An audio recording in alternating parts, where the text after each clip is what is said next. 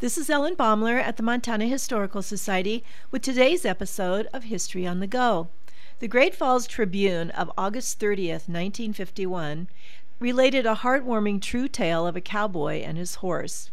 Henry Hoffien and Buck were rounding up cattle in the rugged outback country of the Sheep Mountains north of Miles City in Dawson County. Buck, usually a sure-footed horse, probably got to daydreaming and stumbled on the steep hillside. Henry had no time to jump off.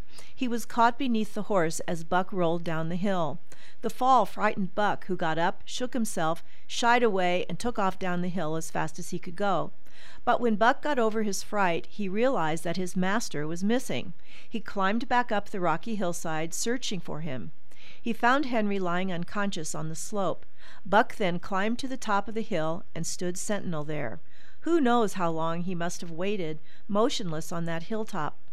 Finally, some time later, two sheep herders happened along and saw the horse silhouetted against the Montana sky. They noticed the empty saddle right away and made their way to the riderless horse.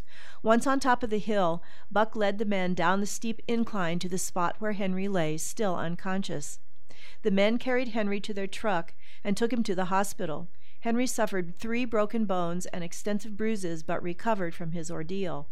The story proves that humans and their animal companions have special bonds, or maybe it proves that horses know where their next meal comes from. Whatever the explanation, Henry never forgot Buck because Buck didn't forget him.